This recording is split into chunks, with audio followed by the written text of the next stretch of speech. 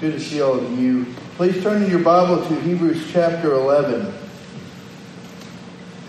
You know, recently this word that we're going to be exploring this morning has been, I would say there's been two sides to this point. There was a movie out a while back that talked about a legacy, or I Am Legacy.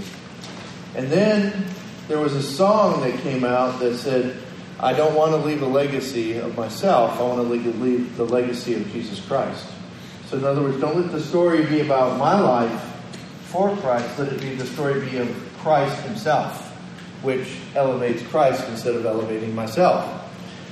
And so as I begin to read about Moses in our study as we go through Hebrews, we begin to see this Moses, a legacy of faith.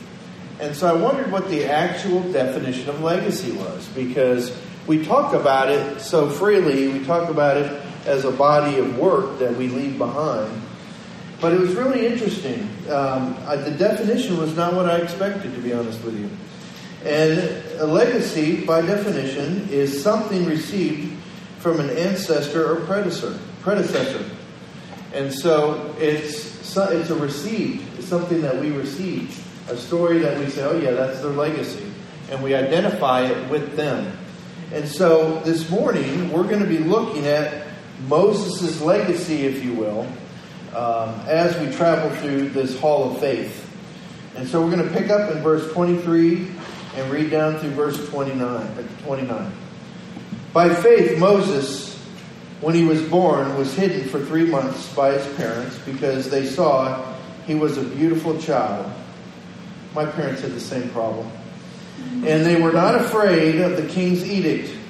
By faith, Moses, when he had grown up, refused to be called the son of Pharaoh's daughter, choosing rather to endure ill treatment with the people of God than to enjoy the passing pleasures of sin, considering the reproach of Christ greater riches than the treasures of Egypt, for he was looking to the reward. By faith he left Egypt, not fearing the wrath of the king, for he endured as seeing him who is unseen. By faith he kept the Passover and the sprinkling of the blood, so that he who destroyed the firstborn would not be touched by them. By faith they passed through the Red Sea, as though they were passing through dry land. And the Egyptians, when they attempted it, were drowned. Let's pray. Father, thank you for your word, and I pray this morning that you will speak to us, that we will hear from you, and Father, that you reveal who you are to us. Thank you for this opportunity to walk through this with you. We pray this in Jesus' name. Amen. Well, this morning as we look at Moses' legacy of faith, we're going to see his parents' faith, we'll see Moses' faith, and then we'll see Israel's faith, who Moses was leading. And we begin with his parents in verse 23.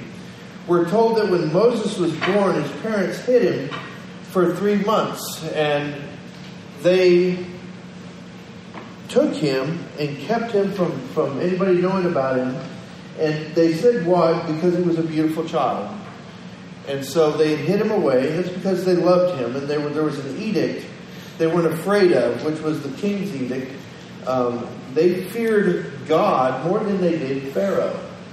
And it's so easy to look at the people who have control over us today and have a tendency to fear them over God and make decisions based upon that because that seems more immediate. And so what are we talking about? We're going to go back and read the story in Exodus chapter 1, verse 8 through verse 2:11 and see what was actually going on. This is the setting of these verses so that we can properly understand what was happening with Moses' parents. Verse 8 of Exodus 1. Now a new king arose over Egypt who did not know Joseph. Now you remember Joseph who saved them from the famine, who rescued Israel. Israel came down and that was his brothers. His father Israel, his brothers were saved and rescued. And they had grown, and Joseph had protected the entire nation, including Egypt. And so a new king arose over Egypt who did not know Joseph. He said to his people, "Behold, the people of the sons of Israel are more mightier than we. Come, let us deal wisely with them, or else they'll multiply.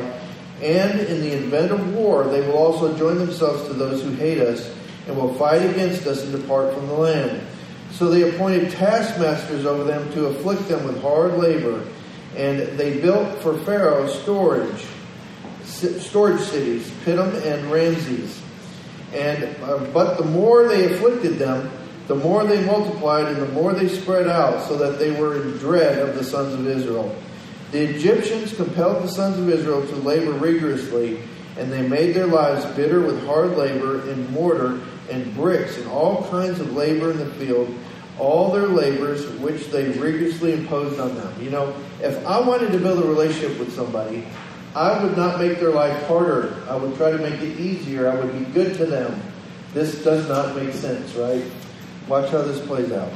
Verse 15.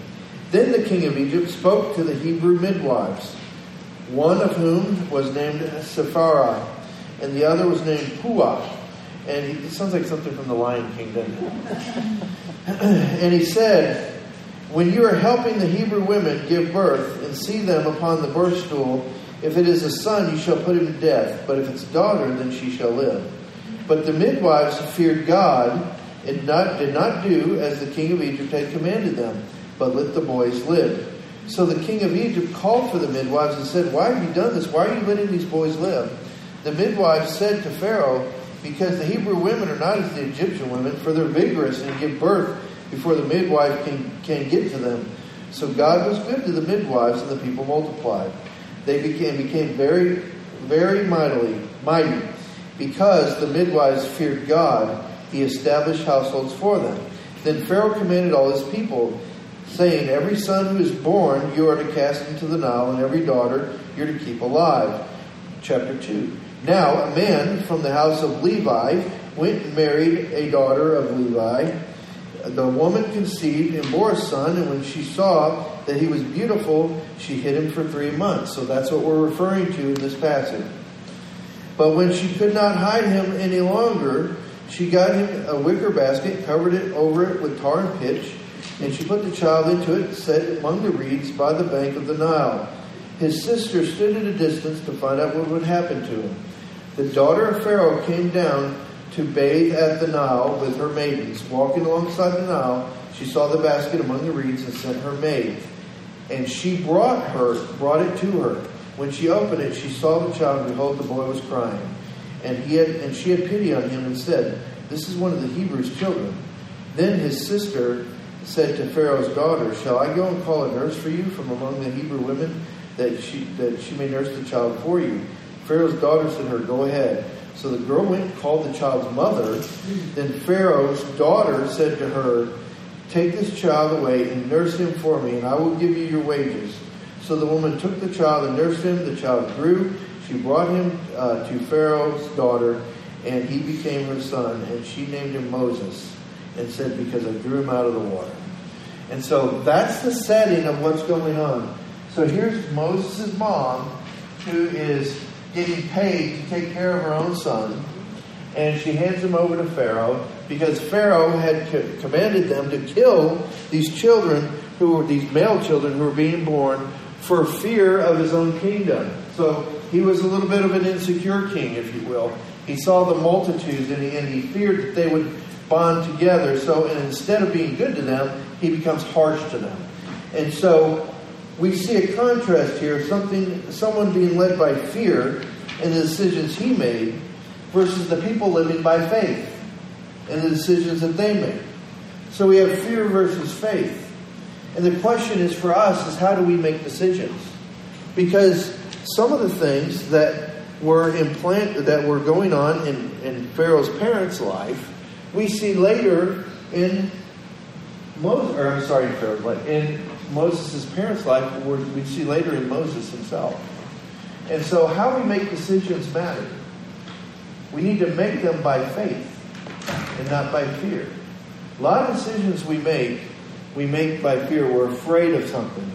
Or we don't share Christ with somebody for fear of losing our job, or for fear losing a friend or losing a family member, that we're going to be alienated. Listen, I'm going to tell you something else. I'm going to tell you something right now. If you have family members who don't know the Lord, you're going to be alienated for eternity if you don't share with them. And so rather than let that happen, take a chance and go and trust that if the Lord is prompting you, go and talk to Him. Go and talk to Him about the Lord. Friends. Well, I don't want to lose my friends. Listen, your friends need to hear the gospel. Your friends need to know. If you're a true friend, you know what I don't want is one of my friends standing there saying, why didn't you tell me? That would be worse. And so don't be afraid to stand up and share. So we see Moses' parents and the faith that they had. And I mean, can you imagine the amount of faith it took to place your child in a basket and set him among the reeds? You know, I used to picture, I think there was a movie, I don't remember what, maybe it was the movie Moses, where she puts him in the river and he floats down and gets caught in the reeds. You remember that movie? That's not what happened though. It says she placed him in the reeds. So he was just sitting there. He wasn't floating down and get trapped. She put him there. He never floated. So interesting. Interesting how Hollywood tells us one thing, but God's Word tells us something else. And so we see Moses' parents' faith. Well, we move on from there to Moses' faith. See, Moses made decision after decision with his life based on faith. By faith, we're told, that he refused to be called the son of Pharaoh's daughter. See, he knew who he was. He knew that he wasn't Pharaoh's daughter, that he was a Hebrew. And so by faith, what do you mean by faith he chose that? Well,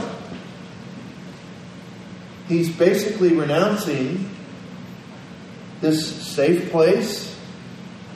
As Pharaoh's son, he could have been an heir to the throne. To go and become one of the Hebrews, become a slave, which is what he was. And so he chose ill treatment over the pleasures of sin. And boy, I think that's our decision today. We don't want to endure ill treatment so often that we'll choose pleasure over that, or we'll choose the easy road instead of taking a stand for the Lord. And I'm not talking about being rude and obnoxious. That's never acceptable. You can share Christ in a kind and gentle way with people. Sharing of the hope. Sharing your testimony. How He's changed your life. Because Jesus Christ in us is the hope of glory, as Debbie shared with us this morning. And so it's interesting how He does that here. And so he chose that over pleasure. He considered, and get this, he considered the reproach of Christ greater than Egypt's treasures. Man, that is a rare, that's a rare view, isn't it? To consider people were being reproached of you because of your stand for Christ, of that having value over treasures. When you see God, when you have a relationship with Him, you understand that there's things beyond the here and now that have greater value. And if you grab hold of Him, and what are we instructed to do? Seek ye first the kingdom of God, and all these things will be added to us. And I think the reason that second part is there is they were worrying about stuff. And so what he's saying is, quit worrying. Seek first God, He'll take care of that. But that's been sold as if you seek Him, He'll give you this stuff. We don't seek Him to get, we seek Him. And you know what? If we're truly seeking Him, what we should get is Him. Because that's what we're seeking, right? Otherwise, it's a deception. How can you fool God? For 1 second, you can't fool God. He can see it. He sees to the heart of man. And so Moses, he saw the reward. He saw it. He saw it. I love what a friend of mine used to say to me. He said, everybody counts the cost of following Christ. What? I follow Christ, I got to do this. If I follow Him, I got to give this up. If I follow Him, I got to change my life. I got to get these things. I got to throw this stuff away. But they never count the cost of not following Him. What are they missing out on? Seeing the hand of God reveal Himself in His Word. Seeing Him move in your friends' lives. Seeing people you love turn their life over to Christ. Having insight into His Word. Having fellowship with Him every day. That's what you're missing out on. Why would we give that up ever for anything of this world? It's crazy. And so, God's promises were more real to him than what he could see. And I think that's the crux for us. And the reason God's promises were more real is because he walked in faith. We so often want to cling to the things of this life. The truth is, and I've said this before, you don't own anything. You don't have any money. You don't have any possessions. The earth and the fullness thereof belong to who? The Lord. It's all His. If He wanted the stuff that I think is mine, He could snuff me out and take it. It's His. We're stewards. I don't have anything.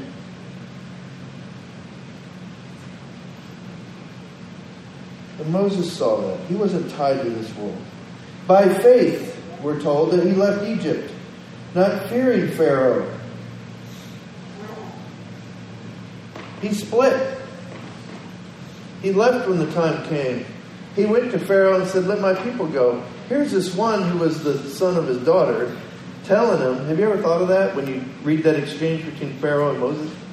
Let my people go. Can you imagine how that must have pricked Pharaoh, thinking, well, wait a minute, you were my daughter's son. Let my people go. I don't think I've ever heard that in a conversation about what was going on with Pharaoh and Moses. But let my people go. And that had to have affected Pharaoh. And so, but here's why. He left, by faith, he left Egypt, not fearing Pharaoh, because he saw him who is unseen. He saw him who's unseen. When is the last time you've seen the hand of God work? When is the last time you've seen the hand of God in your own life? When is the last time you've opened God's Word and spoken to you?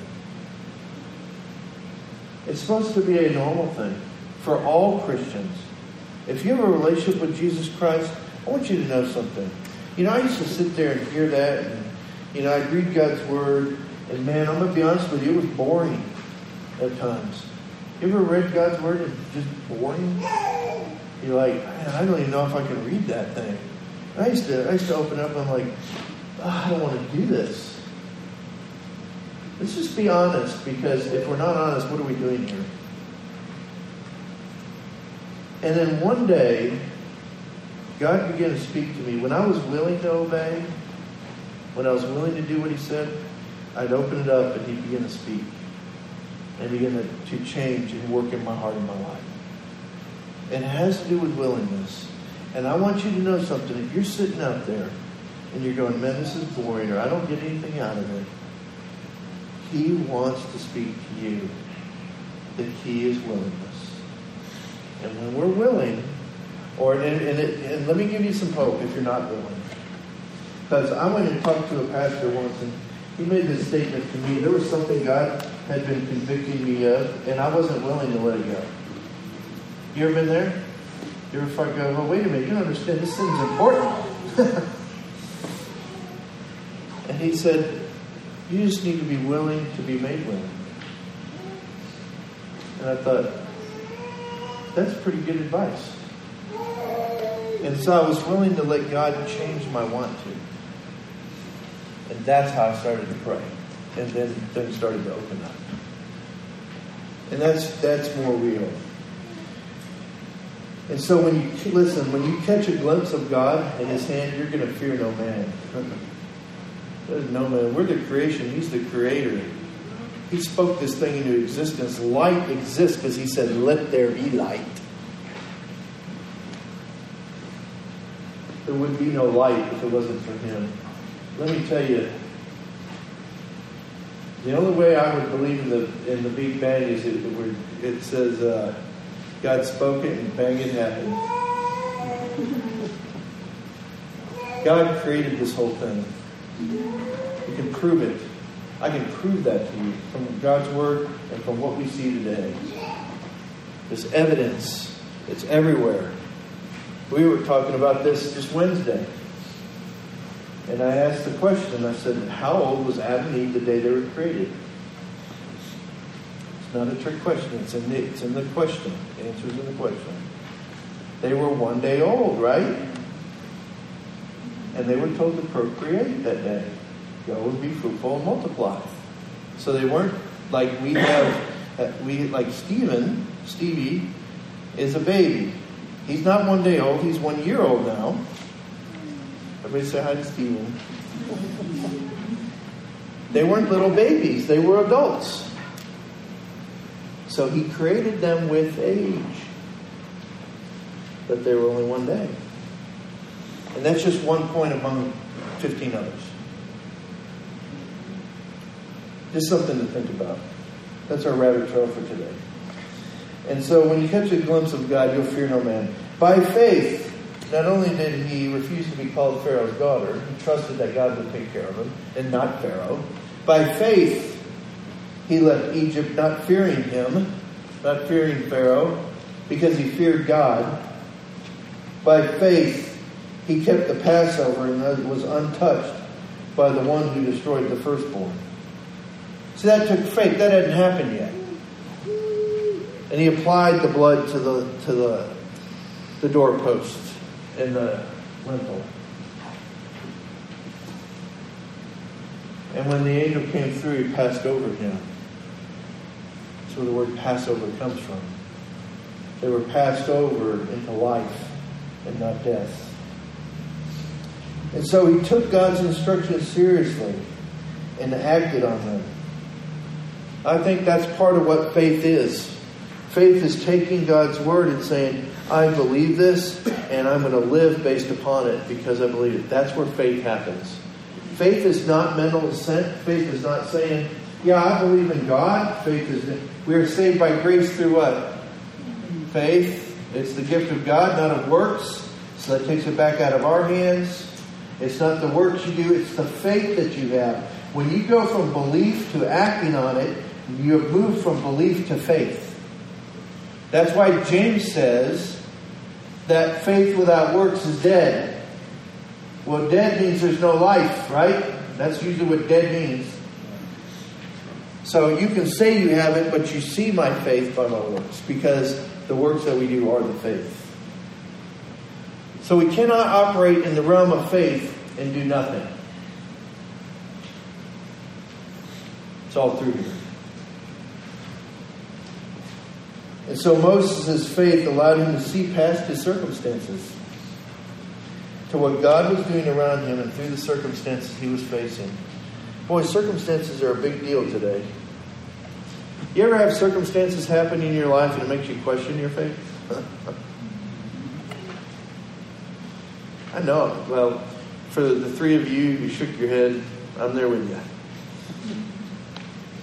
And for the other three who said amen, I think that's everybody. Everybody else is traveling. But we have circumstances that for some reason, and I'm there with you, and I don't hate that I'm with you, I hate that I'm also in this place. For some reason, that causes us to question a God who never changes. A God who's always faithful. A God who's long-suffering. A God who loved us so much that he gave his own son to die for us.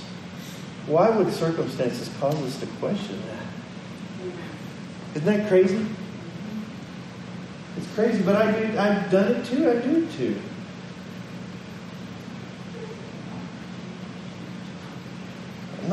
Listen, there ain't no... I'm in this with you guys. We're doing this together. That's the only way we can do it. We're called to that. So seeing where God is working will allow you to walk in faith. It will. It will. But see, it doesn't end there. It doesn't end with Moses. We see Israel's faith. The last verse, verse 29, we see that. Now, after being led by Moses all the way to the Red Sea, Israel responds when they faced a situation that seemed impossible. Can you imagine somebody pursuing you and you coming to the Red Sea and going, "Oh, thanks a lot, dude. You led us right to the edge of the water, and now they're gonna kill us." I mean, if we're only talking about what we can see, that's what they could see, right? Now what do? They've got us cornered. There's nowhere to go. We can swim for it, but then we're easy pickings. That's what they could see. If we live and continue to stay in a realm of operating with God only based upon what we can see, we're never going to move into an area of walking in faith. And what are we told in Hebrews about being pleasing to God? Without faith, it's impossible to please Him. So, we are going to constantly be in situations where we don't see everything, where we don't know everything, we don't have all the details. Because if you have all that, where does faith need to exist? Where God says, just trust me. Have you ever been in a situation and prayed and God said, do you trust me? Isn't that fun?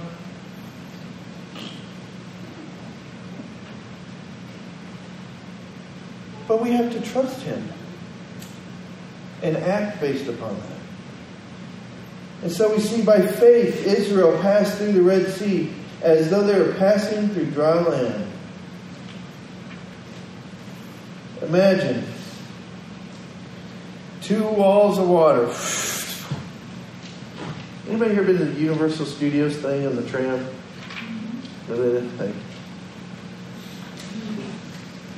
They do that, and then when you're halfway through, Jaws comes up. But that's not in the Bible. But can you imagine, you're not at Universal Studios, you're fleeing for your life, these 2 giant walls of water, and they say, get going, the Egyptians are coming. If these things collapse, you're dead. You're dead. There's no, water, we have flash floods. So you go stand out in 2 feet of water, you're going downstream, folks. And they're going on dry ground. And that water didn't come down until the Egyptians got there. I actually have photos. I said there were some scuba divers that went, I need to find this stuff. I have photos of divers that went in the Red Sea and found gold chariot wheels at the bottom of the Red Sea.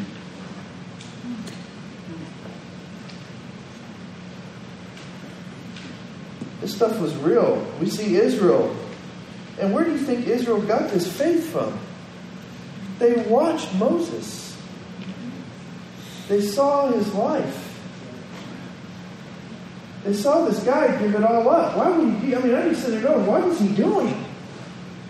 Why is he renouncing all of this privilege to come live with us? And they're getting harsher on us. When things are harsh, people want to leave. They don't want to stay. They don't want to be your friend. We don't want to draw near when people are mean to us. We want to get away from them. Makes no sense.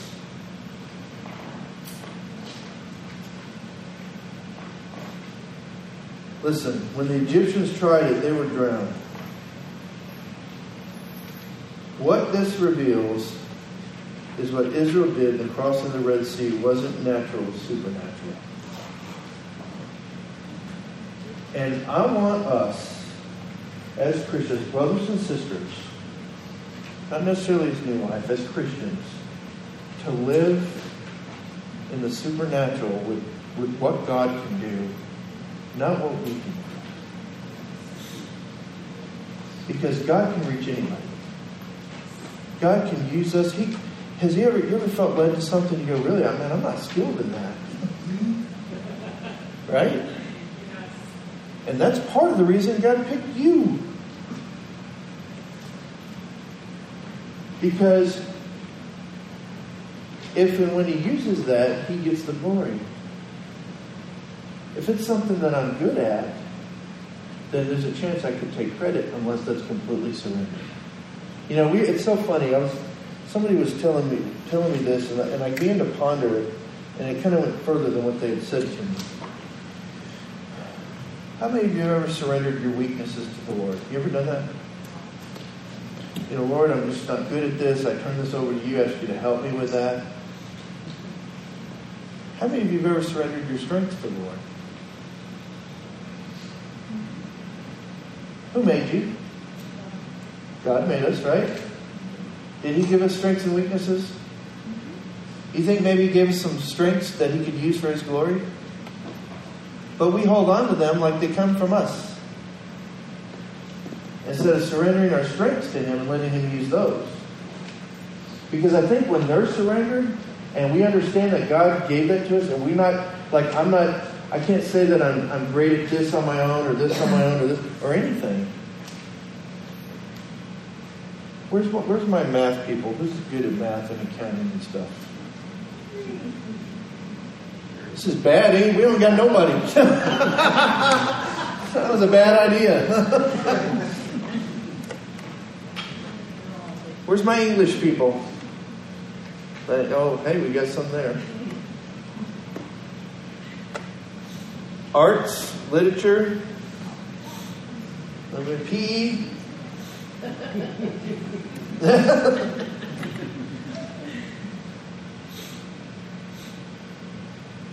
But we're only good at what we're good at because God gives us the understanding and the ability to do it.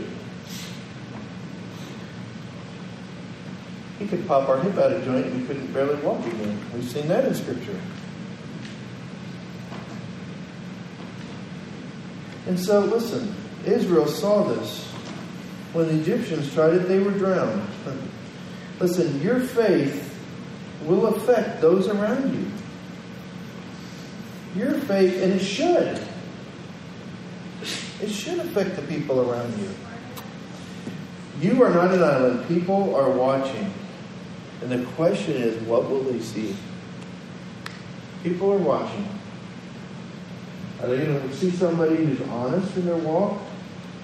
That's not, I used to think, that verse where Paul said, "Follow me as I follow Christ." You ever read that? I used to think I had to be perfect in front of everybody. And the only person that I was fooling was myself, because everybody else saw I wasn't perfect. It doesn't work. And then if you have to be perfect to be used, then everybody's going to say, well, then I can't be used because I'm not perfect. But the truth is, God can draw a straight line with a crooked stick. And it's not about our perfection, it's about His. Amen. It's not about what Mark can do. Compare what Mark can do to what God can do. And that's the beauty of a legacy of faith. His parents had it, he had it, it affected a whole nation. And so your faith is never wasted. Sometimes we think, man, I put my faith in and then things didn't turn out the way I thought. You ever had that happen? Or you prayed and then it didn't turn out the way you prayed. You prayed and you thought God didn't answer your prayer. What I've found to be true is sometimes that is the answer to prayer. And it wasn't what I expected, but it was still God's answer. Sometimes the answer is no. And sometimes I'm praying for relief for something that God sent to make a change in my life. And so that storm ain't going away until it does the work. So instead of praying the storm out of your life, ask God to open your eyes to the lesson He has for you. If you want the storm to leave, now don't try to manipulate God. God, show me this because I really want this thing to go away. God is not manipulated. And if that's part of why you're going to pray that, tell Him. Be honest with him. So I really need to know this, and I really would wish I want this to stop, but I also want to know. Just be honest with God. And if you feel like God has let you down, tell him that. How can I ever tell God that he let me down? Because that's the truth. If that's the way you feel, then that's the truth of how you feel. And when you begin to deal with the truth of how you feel, God can begin to work. And so what do we learn about this, about Moses, or about faith from Moses? Well, we learn a few things. Parents play a vital role in their children's faith. You can affect you. Now listen, there's two sides to this. You can show them, you can do everything that you can do, but your children still have to make their own decisions. But if they see it in you, that will affect what they have to consider. And I want you to, parents, I'm sure all parents have had some disappointments with their children. That's my father.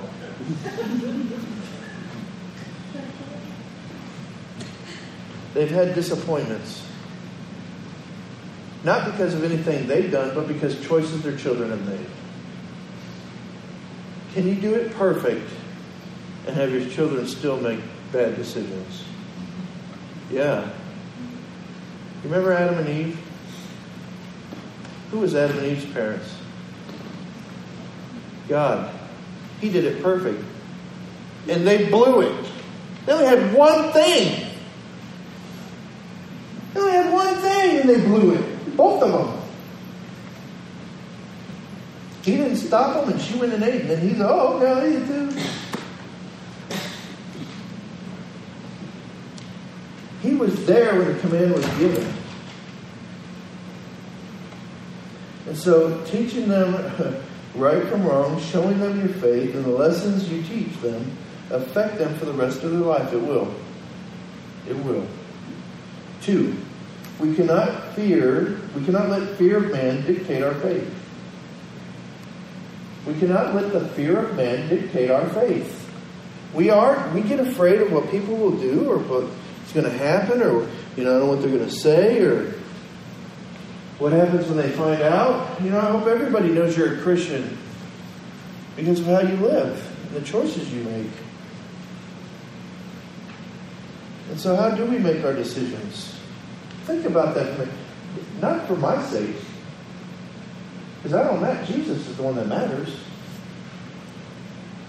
The decisions I've made, how have I made them? Have they been led by the Lord, or have they been led by other things? 3, faith is contagious, so be infectious. I'm going to make that a t-shirt. Faith is contagious, so be infectious. People catch it. When they see somebody walking in faith and the hand of God working in and through them, isn't that what we all want? Isn't that what we're seeking? We really should be seeking Him. But we want Him working like that in us. And so, be so filled with faith that anyone around you has to make a decision if they're going to put their faith in God. Be so filled with it. Faith takes the things that other people see and fear and hears the voice of God and says, God is the way. I remember this, the young boy that I was talking about. I need to get his father to come down and talk to us, but he was 9 years old and was doing missions work. And these guerrillas came. They were in another country. These guerrillas came around, and everybody scattered, but him. He went out there. He's 9 years old, and they're kind of looking at this little kid coming out. Kids get a little bit of leeway. So kids, you have actually an advantage over us. And the guy pointed his gun at the little boy. he said, I could take your life. And he said, that's okay. And he said, if you do, I'll be in heaven. But if somebody took your life, where would you be? And he started preaching the gospel to all these men with these guns loaded. Half of them peeled off and half of them received Jesus as their Lord and Savior. 9 years old. I don't care how old you are. Who in here is over 9 years old? Who in here is way over 9 years old? If God can use a little boy, can He use you? Why are we sitting and not doing what we should? And so, I like it. Faith is contagious, so be infectious. Make them, the world, make a decision about Christ because they know you. You know, I read the story about this guy who, they bought a bunch of exercise. They were going through that phase where they were going to get in shape. You ever done that? How many of you have ever owned a treadmill clothes hanger? A treadmill closet at one time, right? You just hope the dust doesn't get on your clothes that you're hanging on it. We buy equipment, and they bought all this equipment because they were going to get in shape. And so they had a bike, and they had a treadmill, and they had free weights, and they had all this stuff. And they had books and tapes, because that's what we do. We grew up in a generation where it happened on TV.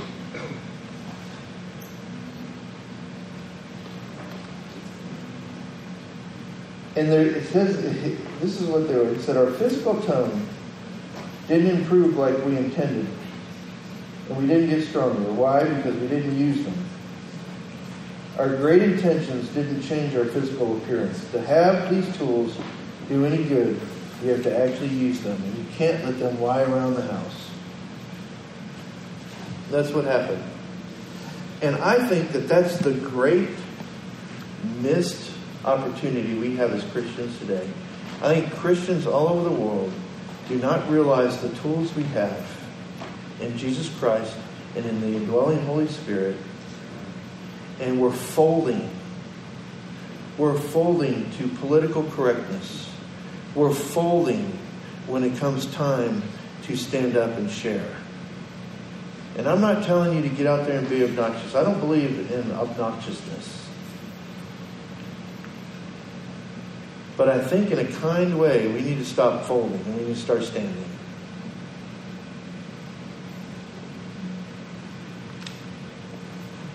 I can't remember who said it. I know somebody out there will know.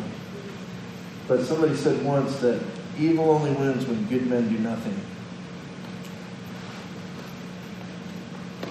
Y'all remember back in school, I was in middle school, they used to pray before school began. You remember that? Gone. Because we sat on our hands. Now they can't even pray at a football game that somebody doesn't get hurt out there. You know, ladies and gentlemen, it's slipping away, and it's not because the evil is pushing, because darkness cannot overcome light. Darkness exists when light is absent. And so as long as we remain absent, the darkness will seem to flood this nation and this world. But when we flick on the light, the world is going to see something different. And they're going to hate us. So if they hated me, they're going to hate you too. And they're not going to hate us because we're bad people. They're going to hate us because the darkness hates the light. And it runs from it. And so the time has come to leave a legacy of faith. The legacy of faith I hope that I leave does not focus on me. Doesn't focus on how great a faith Mark had, but how great Jesus Christ is whom Mark had faith in. Mm-hmm. Does that make sense? And so Let's get our adjustment. You know, when our back gets out of line, anybody ever gone to the chiropractor before? Mm-hmm. How many of you fear chiropractor? Yeah? They're going to break me in half and I'm never going to walk again. But when we're out of alignment, have you ever had a car that was out of line? You go get your tires and you're way out, or you're going down the road and you take your hand off the wheel and your car goes, Pew! It doesn't go the way it's supposed to be going. And that's what happens when we get out of alignment with God. We don't go where we're supposed to, and we're fighting the whole time. And that's what you're struggling with. That's what you're feeling. That pull, that tug, that get the alignment back with God and it'll roll smoothly down the road. That's what we're after. That's why we come together. I was thinking about this verse this morning. It didn't even come up, but I'm just going to throw it out there and leave it. The Bible says not to forsake the assembling of yourselves together, that you may encourage one another unto love and good works. Amen. That's why we meet, ladies and gentlemen. We're not here doing our thing for God. We're here to encourage one another. You're supposed to be encouraging me unto greater love and greater works. And I'm to do the same for you. Paul wrote that he wished that our love for one another, he wished that we had the love for one another. James wrote about that. John wrote about it. 1 John, read it. It's important. It's important that it not be lip service, but it be life service. I'm going to ask everybody to bow their head and close their eyes.